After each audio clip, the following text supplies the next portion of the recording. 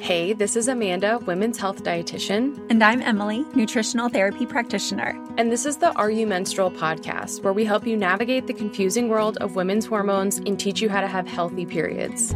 Each week, we will be diving into a different topic on women's health and sharing our perspective using nutrition, female physiology, and metabolic health. Our goal is to help you wade through conflicting health information and empower you on your healing journey. We hope you enjoy it.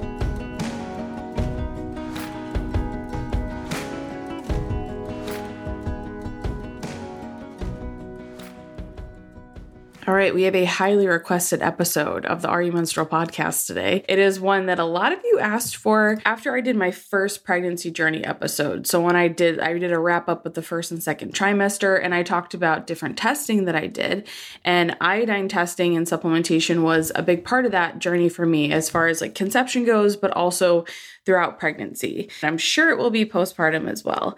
I will keep you all updated when I do postpartum testing. Anyway, it was like the first exposure for a lot of people to utilizing iodine. It's a very controversial mineral. Some people tell you it will be terrible for you, and then other people love it in like super high doses. I'm like somewhere in the middle, which is how I am with most things.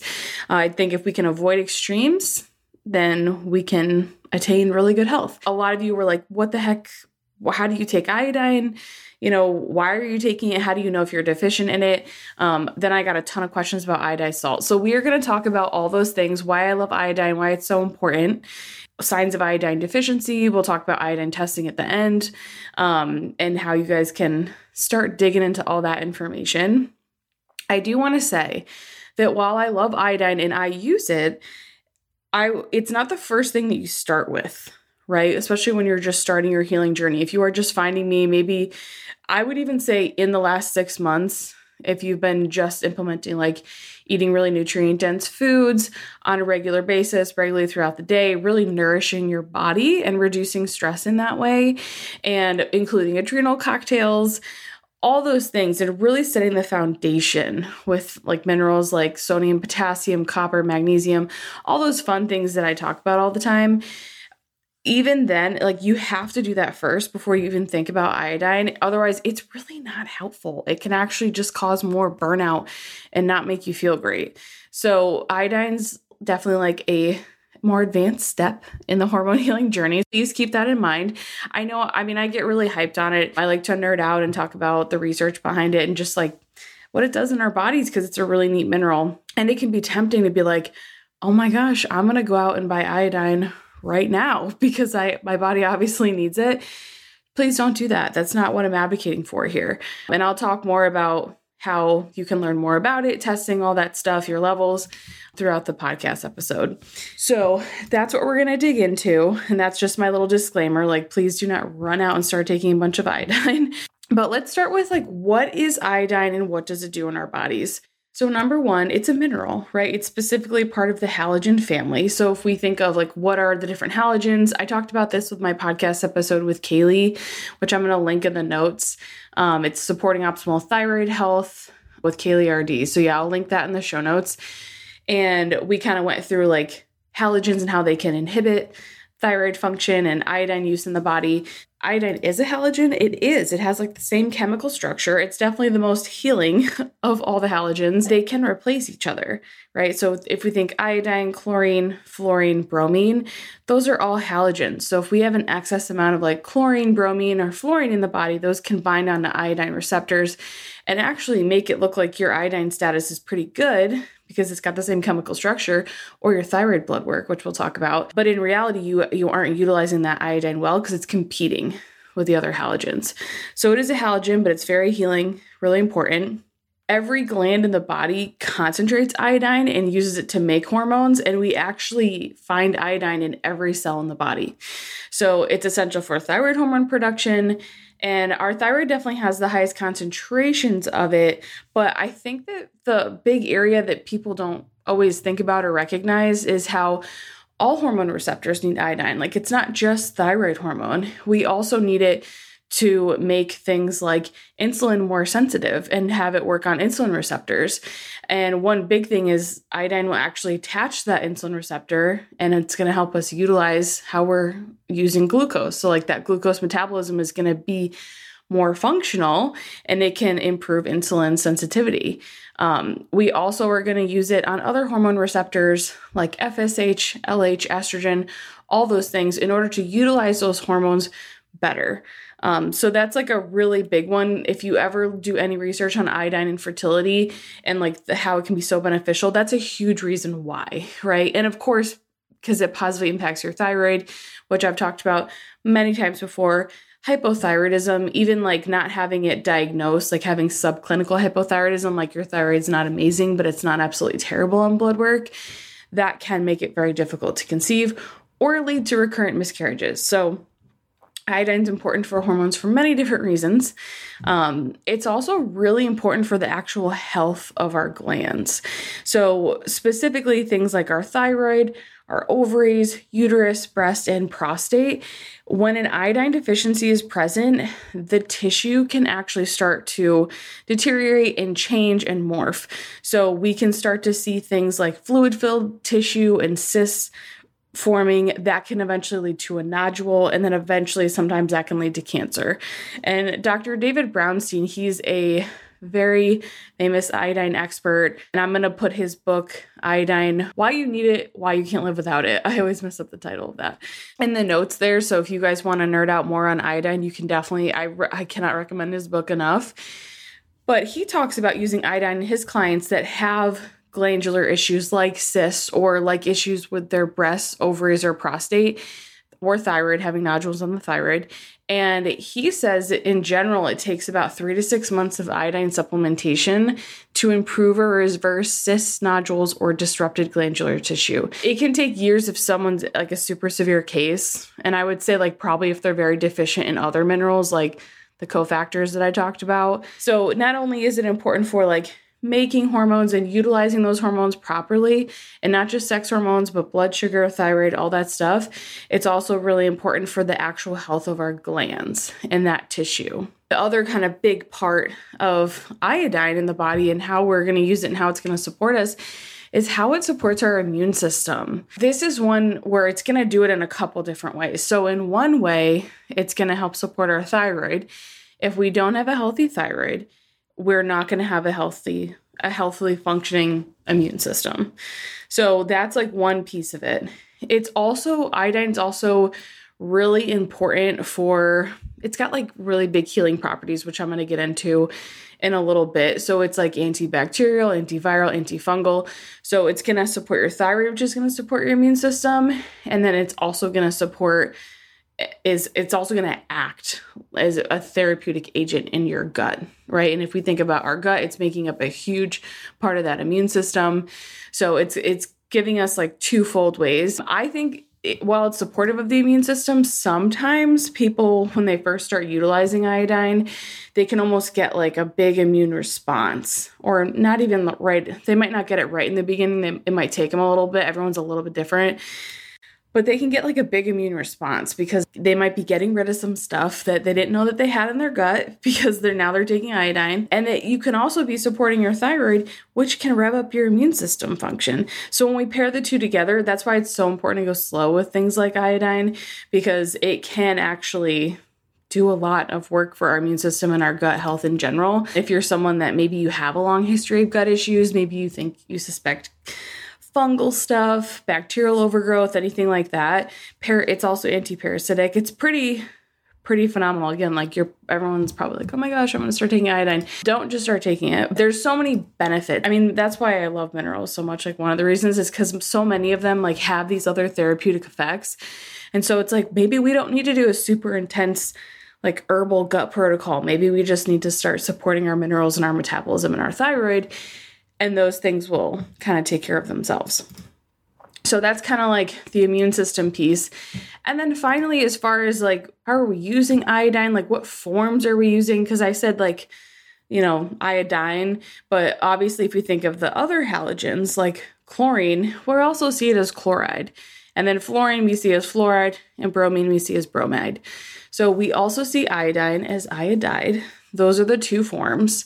iodine, and then the iodide is the reduced form. So iodide has one extra electron, and it actually improves how we absorb iodine. So if you ever look at any iodine supplements, like a good one, like I like the Lugol's one, it's a mix of iodine and iodide. And that's because if we're having iodine in like a water solvent type supplement like the Lugol's, it's hard to absorb. It's hard to like actually use it in the body. But if we pair it with iodide, then you actually can utilize it really well.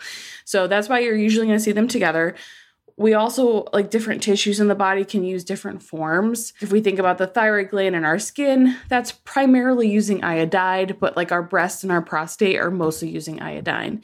So it's really nice to have the mix of the two. That is like the kind of the gist of like, what the heck is iodine? What is it doing in our body? Like, what are the different things that it's responsible for? And then like the different forms that you're going to see typically, whether that be in like food or supplements.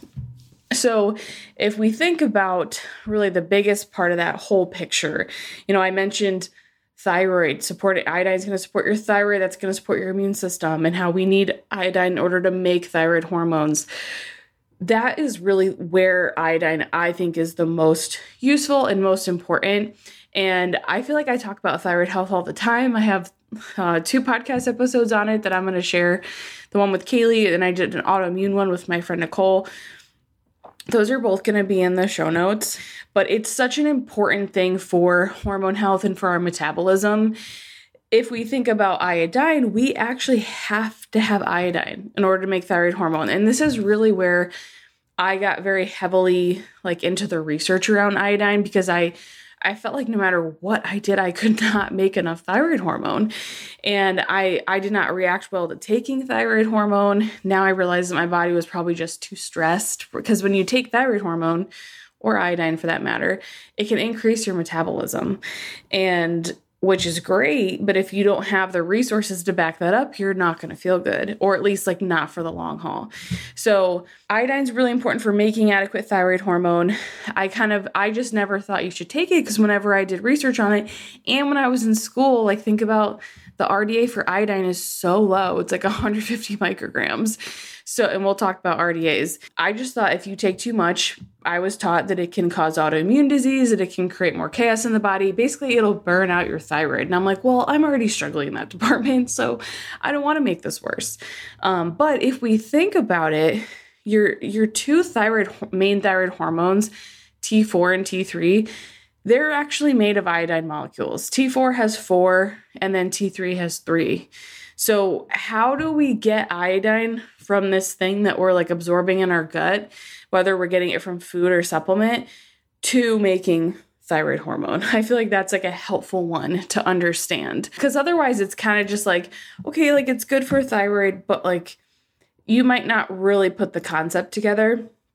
So we're going to ingest it, right? Some way, supplement food in our GI tract. And then that's going to get transported to our thyroid cells via these things called iodine transport molecules. They're also called NIS. So basically what happens, our brain senses that we need thyroid hormone, right? It's like, okay, either there's not enough circulating, or it needs to make that consistent amount. It tells our hypothalamus to give our pituitary a little nudge, like, hey, please tell the thyroid that we need to make more thyroid hormone. So that's when our pituitary comes into play, and it makes more TSH, that thyroid stimulating hormone. This is that super common lab. If you go to your doctor, you ask, can you test my thyroid? That's what they're going to measure. So that TSH tells our thyroid that we need more thyroid hormone, and then our thyroid makes T4, right? That's that inactive form. It's got the 4 iodine molecules. Think of this as like a car in neutral, not moving. And then eventually we'll convert that to T3, which is 3 iodine molecules. And that's like the active form. That's like the cars in drive. This is what we're going to use on our cells, right? This is what's going to do the job of the thyroid and support our metabolic pace in the body. TSH is really what helps us make those little iodine transport molecules, those NIS molecules, and move it around the body. If we don't have enough iodine, we're going to have low NIS molecules, those little transporters. The more iodine we have available, so if we're supplementing with it, if we're getting a lot in our diet, which is we'll talk about, it's kind of difficult to do, depending on your definition of a lot, then the more of those transport molecules we're going to make. And that's what helps us use iodine. So I think the most confusing thing about iodine for people, outside of it being very controversial, is that it will raise your TSH levels. And people are like, oh my gosh, my TSH went up to 6 after taking some iodine. What's going on? This is actually a good thing. Kaylee talks about it in her episode on the thyroid, and she talks about how it makes more boats. The TSH goes up, which means you have more boats to transport that iodine. It's actually essential. If we don't have enough, then we can't utilize the iodine, and it wouldn't be a good thing. As your TH levels go up, it means you have more of those little iodine transporters, and it's a good thing. So iodine supplementation can be confusing when you look at thyroid labs, but we'll talk about that at the very end. It's actually not a bad thing for the TSH to go up. So that is kind of like iodine in our thyroid, how we use it to make thyroid hormone, how we like move it around to make thyroid hormone, and how we're absorbing it in the body. So then if we think about, okay, Amanda, there's so many cool things that iodine does. It is important for our sex hormones. It's important for thyroid. It's important for blood sugar and insulin management. It's important for having healthy tissues and different glands in the body. It's important for our immune system. It's antimicrobial, antifungal, antiviral. I also was reading research on anti-mold, which is wild. But why do I not have enough of it? Why is iodine deficiency such an issue? And this is the thing that I feel like Dr. David Brownstein does a really good job talking about. And there's another book called Healing with Iodine by Dr. Mark. I think it's like Circus or Sistris. I'll put it in the show notes. He's another one that does a great job in talking about like the deficiency, because it's one of those things where we're like, but we have iodized salt, and like we don't have iodine deficiencies in our country. We do. It's actually estimated that 60% of women of reproductive age are deficient in iodine. And to me, I feel like that makes so much sense, because I feel like so many women are struggling with thyroid health and hypothyroidism, and that's having a huge impact on their fertility. And the other big thing is just iodine levels across the board in the US alone have dropped over 50% in the last 40 years, according to an NHANES study. When you think about, okay, well, what are the experts seeing in their practice? Because really, like Dr. David Brownstein, he's mostly doing thyroid. He has another book on thyroid health. Really, that's his primary focus with his patients. And he says that over 95% of his patients come back with, once they test their iodine, and they're deficient in iodine. So I think it's a lot more common than people realize. You might not have goiter. So that's like when you get this enlargement of your thyroid gland. That's like why we started adding iodine to salt, right? Because we wanted to avoid things like goiter.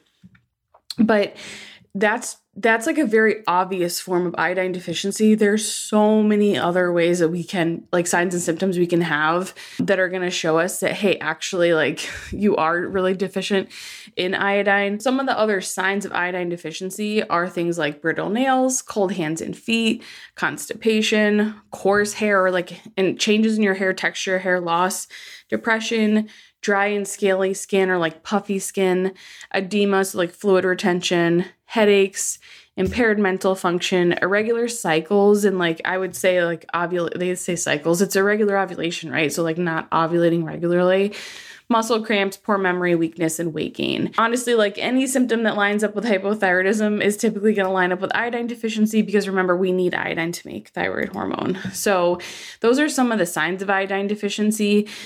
The thing with the RDA is that they're very low. So if we think about adult male and female RDA, which is your recommended daily allowance for iodine, it's 150 micrograms. That's to prevent goiter. That's not to replenish iodine levels. And then if we think of pregnancy, it's 220 micrograms.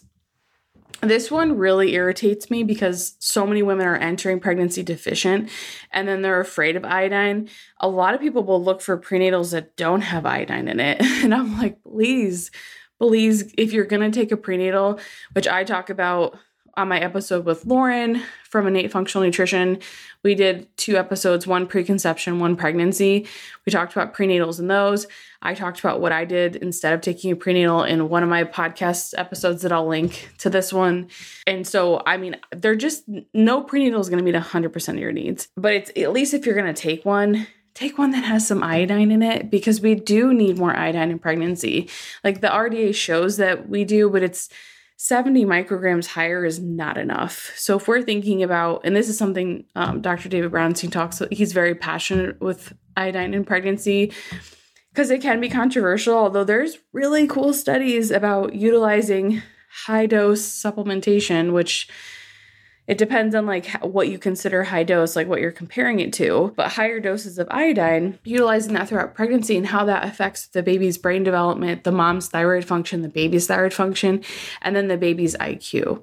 That's like the main thing that they're looking at.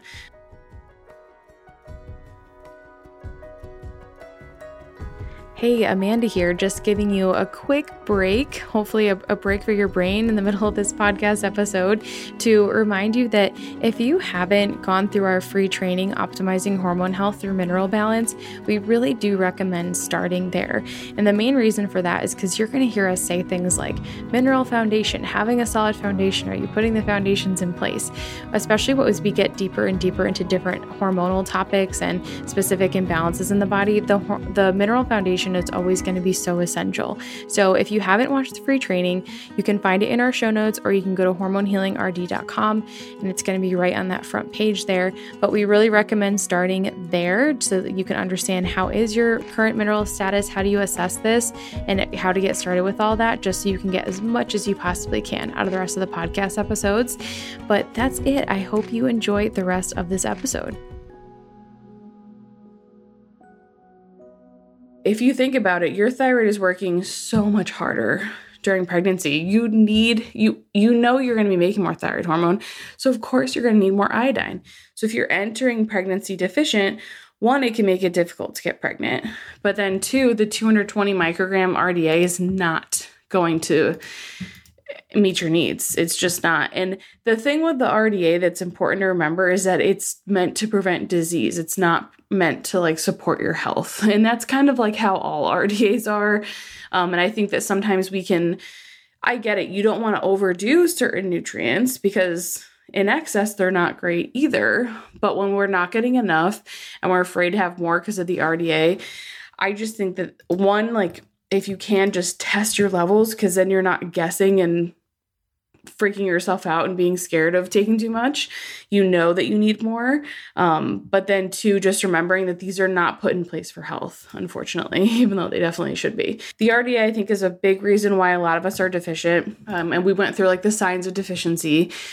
The other big reasons, I think, is we just don't have it in our diets. Like if we think, where are we getting iodine from in the highest amounts? Things like seafood, shellfish, any kind of fish, and then sea vegetables. And like a lot of us don't eat those foods. Plus, if the soil that we're using for other foods that we're having, that's a big one. And so our soil, the way that we take care of our soil and process it in this country and the lack of replenishment, that leads to lower minerals in general, but it's definitely going to lead to lower iodine. So lack of getting it in our diet is big just because the foods that you're choosing to eat. If you look at Japan, they get some, like the average, I forget, I think it was like 15 milligrams a day from food, but when they redid that, like 10 years later, it ended up being closer to like 25 milligrams of iodine a day from food. And some are even higher depending on the exact location. And they have no thyroid issues there. So something to keep in mind. Sometimes we hear things like 1 milligram of iodine and we think that's so much. But in reality, it's actually not that much. Not getting in our diet. Vegan, vegetarian diets are also very popular now. Some vegetarian diets might include seafood, but a lot of them don't. Vegan diets obviously don't. And then if you're also not getting any meat or dairy, those also contain smaller amounts of iodine. So then that's even less that you're getting. And then finally, I would say just having that halogen exposure, right? I talked about how iodine competes with the other halogens. So if we have a lot of chlorine exposure in our water, whether it's our drinking or bathing water. Same thing with fluoride. That's pretty high in a lot of people's water all over the US. Then that's going to compete with iodine. So that's like a huge exposure to halogens. Also, like if you're swimming in a pool or going in a hot tub every single day, like those are things, of course. Medications, a lot of medications contain fluoride for some reason, like a lot of them do. Doesn't mean you would stop taking them, obviously, but it's just another exposure and something to consider. If you're using fluoridated toothpaste, that's another one. And then one interesting one is bromide or bromine. So that actually is mostly coming from food and like baked goods. So more processed things, you may not personally be getting a ton of it, but I think it's still interesting to know about, where we used to use iodine in baked goods to preserve them. But then in the 1970s, we switched to bromine, and that actually significantly reduced the amount of iodine that Americans were getting, because back then one slice of bread was 100% of the RDA. So it was 150 micrograms of iodine. So they took that away, and that's definitely going to further decrease levels. You're hearing this and you're probably thinking, Amanda, I use sea salt. I don't even use iodized salt. And the whole reason why they wanted to make iodized salt was because they wanted to prevent things like goiter. But in reality, I don't even think there's enough iodine in iodized salt to actually prevent that. And so you might be thinking, like, does this mean I should utilize that? Because maybe you're putting sea salt in your adrenal cocktails. I still don't think iodized salt is a great option, mostly because the iodine is not very bioavailable. So in Dr. David Brownstein's book, That One Iodine, Why You Need It, Why You Can't Live Without It, he talks about how in 1969, researchers looked at the bioavailability of iodine in salt versus bread. Because remember, they were still using it in bread then. So they had two groups. One group ingested a measured amount of iodine in salt. The other group ingested a measured amount of iodine in bread. When both subjected groups were estimated to ingest like about 750 micrograms of iodine, whether it's coming from the salt or the bread, right? Same amount. They then measured their serum levels of iodine. So with the 750 micrograms of iodine, they expected the serum levels to be 17.2 micrograms per liter. What they found was that the iodized salt group only had serum levels of 1.7 micrograms per liter, versus the bread group, they actually had even higher levels of 18.7 micrograms per liter. And basically what this tells us is that the iodine in iodized salt is only 10% bioavailability. A lot of that is because of like, it will evaporate. So it's like they make the iodized salt, it sits at our table for a long time. The iodine goes away over time. So we have this lower 10% bioavailability, whereas in the bread, it stayed much higher and we utilized it better. And so I would say iodized salt's probably not going to help you a ton. And then you have to weigh the pros and cons of like the other aspects of the salt. So iodized salt is typically very processed. It doesn't have other minerals. So it might have 10% bioavailability of some iodine, but it's not going to have the wide array of minerals that you're going to get from like a sea salt. And so if it's not really going to increase your iodine levels and it's going to prevent you from getting other minerals that you could get in a high quality sea salt, then I don't think it's necessarily going to be beneficial. But those are the big reasons why we're so deficient now. We're not getting it in our diets. A lot of us aren't doing the iodized salt anyway. And we're at this big exposure to halogens that's depleting our levels. So that's kind of iodine, what it does in the body. Iodine in your thyroid, signs of iodine deficiency, why we are so deficient now. The RDAs, because I know people always like wonder about that. Oh, and for breastfeeding, it's 290 micrograms. So it does go up, which I'm like, at least they increase it again. That like makes me happy. And it shows you when you're postpartum and you're breastfeeding, honestly, anyone postpartum, you have actually even higher nutrient needs than you did during pregnancy, which is important to keep. So what about the therapeutic effects or actions of iodine? So yes, it's essential for thyroid hormone and all these other things for hormone health. But I think some of the coolest things like outside of that, because obviously that's like number one, we need it for a healthy metabolism, healthy hormones. Check. The other thing is that it's really neat the other things we can utilize iodine for. So not only is it antibacterial, but it's also going to be a great antifungal agent and antiviral.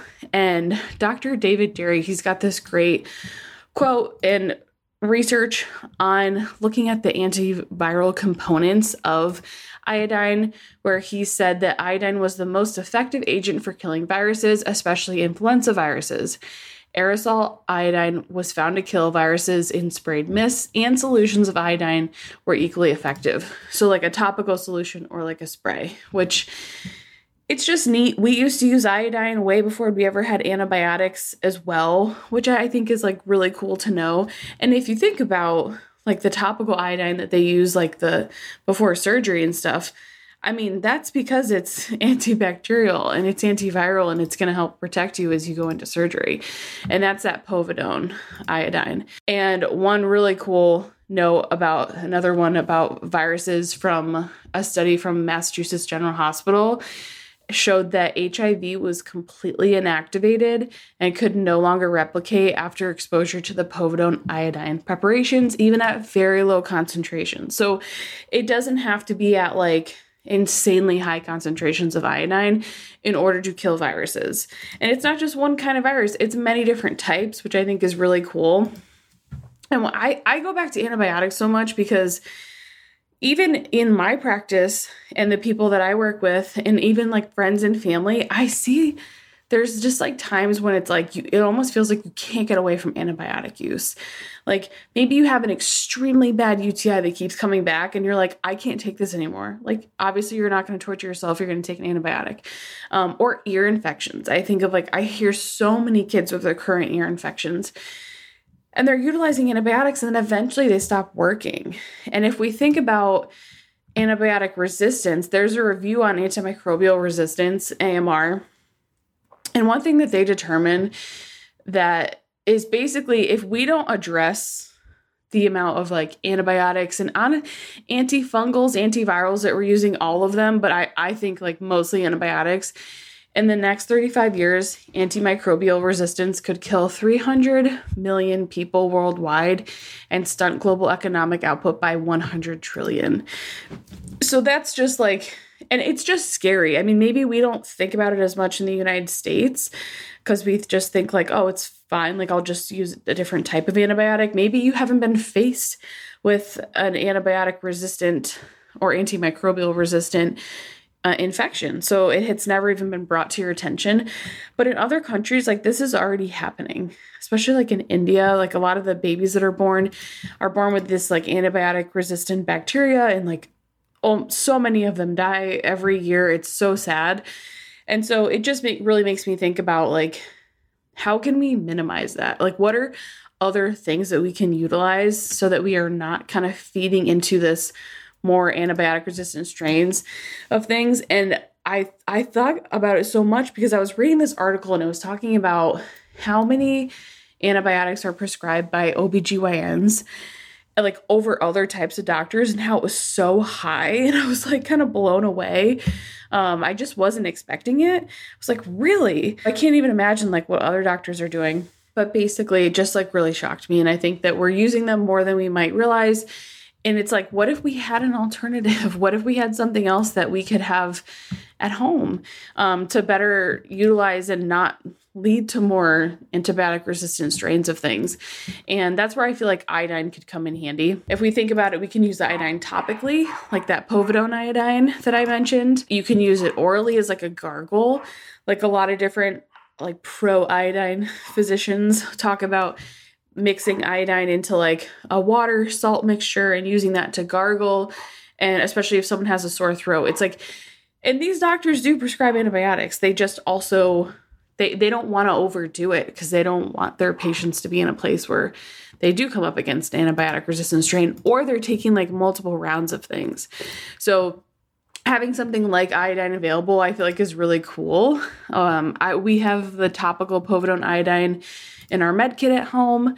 I also have had quite a few clients utilize the gargle if they feel like they're getting sick, or like nasally if they have like sinus infections. And then for UTIs, like I've had people titrate like an oral iodine before, and that has been shown to reduce UTIs. I've seen it completely take away UTIs for people.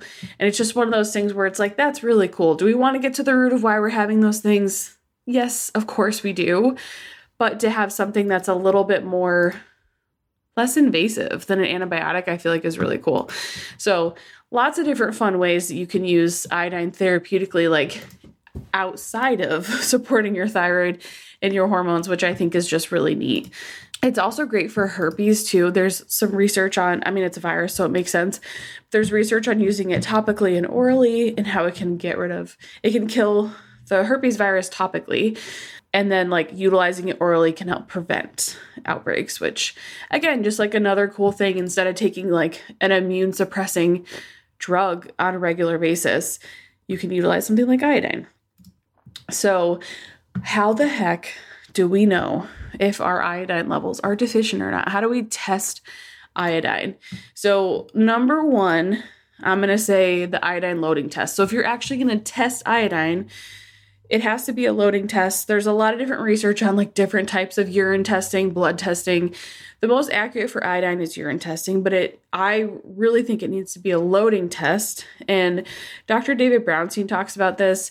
It's controversial. You'll find articles that say it's not accurate as well. But if you think about it, the iodine loading test is when you take a 50 milligram tablet of iodine before you start collecting your urine for the day. Well, technically you collect 1 pee, then you take it, and then you collect it for the rest of the day, the 24 hours. And so the reason you're doing this is because you want to see how your body uses that iodine. Is it going to grab onto those iodine receptors and leave you with very little iodine in your urine? Or is it going to all come out, meaning that you have saturated those iodine receptors? So I think that's the most accurate way. You're going to see people that go both ways. But typically urine's the most accurate. Some people will do spot tests for urine. I don't think that's the best way to go because, again, you want to see how your body's using the iodine. And I know it can sound scary to take a 15 milligram tablet of iodine. It is once one day. I think it's safe. And it's so funny because I was talking to one of my practitioner friends, and she had just done her iodine test, and she was like, oh my gosh, I feel like my brain like lit up and worked correctly that when I took that 50 milligram tablet. And iodine is very important for brain function. So I was like, you're probably going to be deficient. So it's not scary. It's not going to do anything bad to you, but it's important to have the tablet and do the loading so that you can see how you're using it.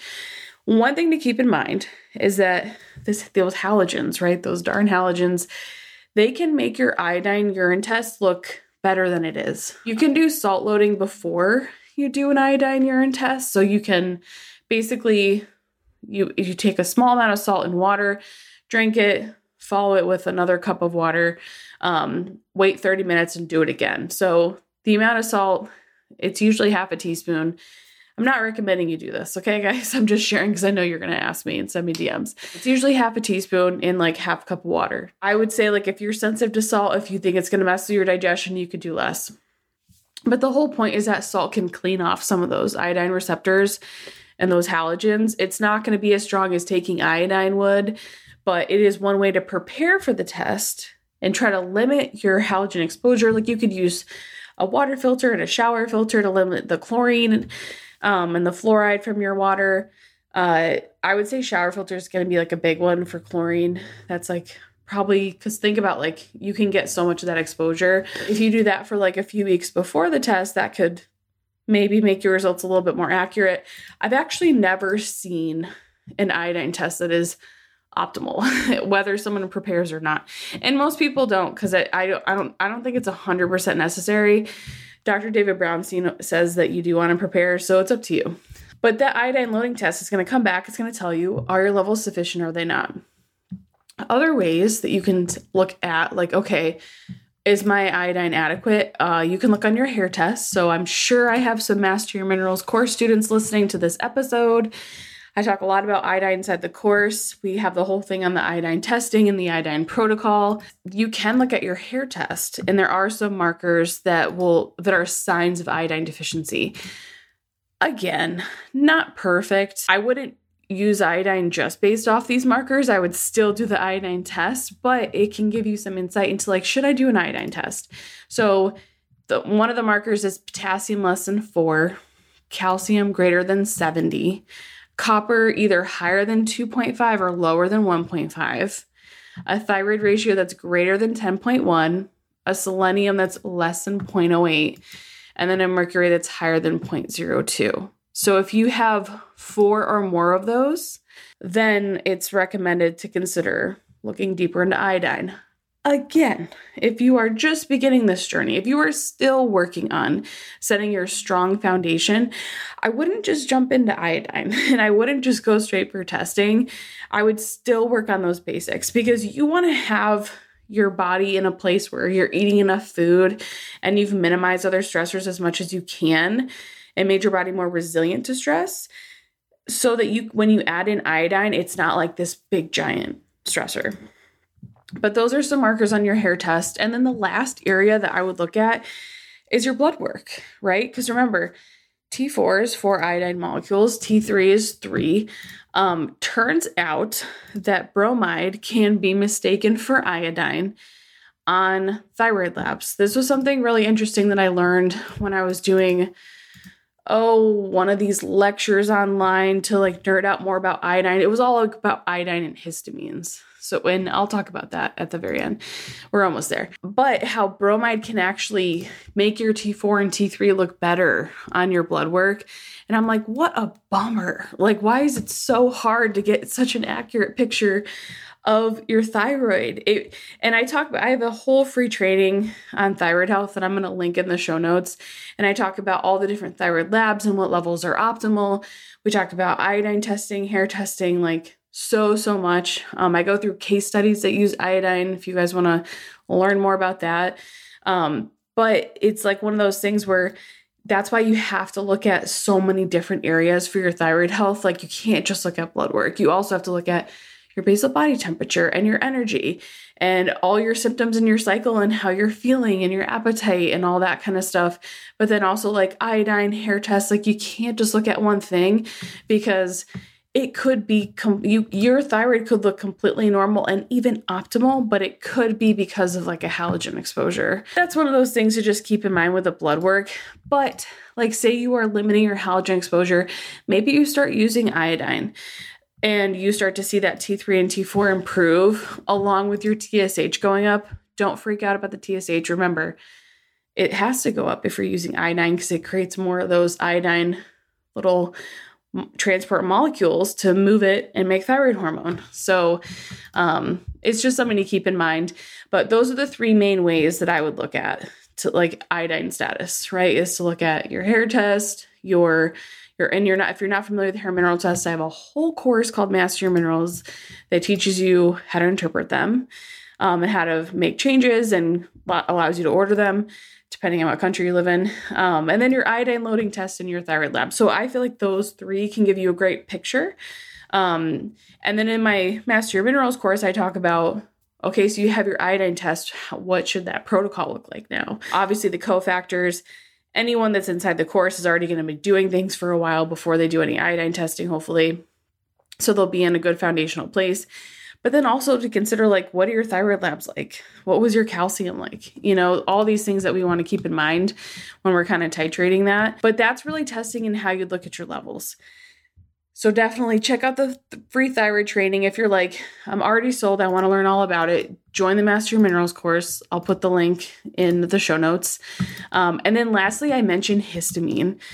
I recently added 2 lessons on histamines to my Master Your Minerals course. And one of the really cool things for managing histamines is like having adequate iodine levels because iodine prevents histidine from turning into histamine.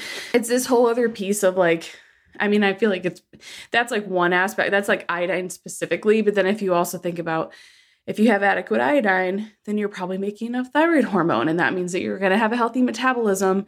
And then that's going to support good digestion. Good digestion is key for histamine issues because if your digestion starts to break down, then that's when you can start to get overgrowth. Food food sensitivities and reactions, and your immune system is all on high alert, and then eventually it gets tired, and that contributes to more histamine issues. So lots of stuff with iodine, thyroid, and histamines, but that one cool little tidbit I think is fun to share, that it can actually prevent that histidine from turning to histamines. But if you're having like the higher histamine load where you're coming up with lots of high histamine symptoms, which could literally be anything because we have histamine receptors all over the body. It's not just gut issues. It could be allergy type symptoms, could be cramps, could be skin issues, could be constipation, could be reflux, could be so many different things. But that iodine is one of those little pieces of that puzzle. So I think that's really neat. That's the Iodine Podcast. So I hope that you guys enjoy learning about iodine, about how it affects our hormones and our thyroid, and how it can be used for many other things, which is really neat, and testing and all of that. So if you guys want to learn more, I'm going to put that book in the show notes, or those couple books, my free thyroid training, the Master Your Minerals course, the previous episodes. And yeah, this is my last episode before I have my daughter. I'm due May 3rd. So this is going to come out after that. So hopefully she is here by now. But I'm going to take a little bit of a break for the summer after this, but I do plan to come back in August. So please let me know. I'll post some stuff on Instagram to get topics from you guys, but I would love to know, like, what content do you want for season 3? I think I'm going to do a lot of like postpartum stuff, but do you want like another episode on iodine? What topics do you want to learn about? Do you want to see certain guests? Send me a DM on Instagram, or comment on one of the posts, or comment on this YouTube video if you're watching on YouTube, put it in your review. And I just want to thank you for all the support. I've really enjoyed doing the podcast these first 2 seasons. We have over 300,000 downloads now, which just like blows my mind. So it's something I'm definitely going to keep prioritizing in the future. But I just want to say thanks for your support, and please reach out to me and let me know what you want to learn about in the future.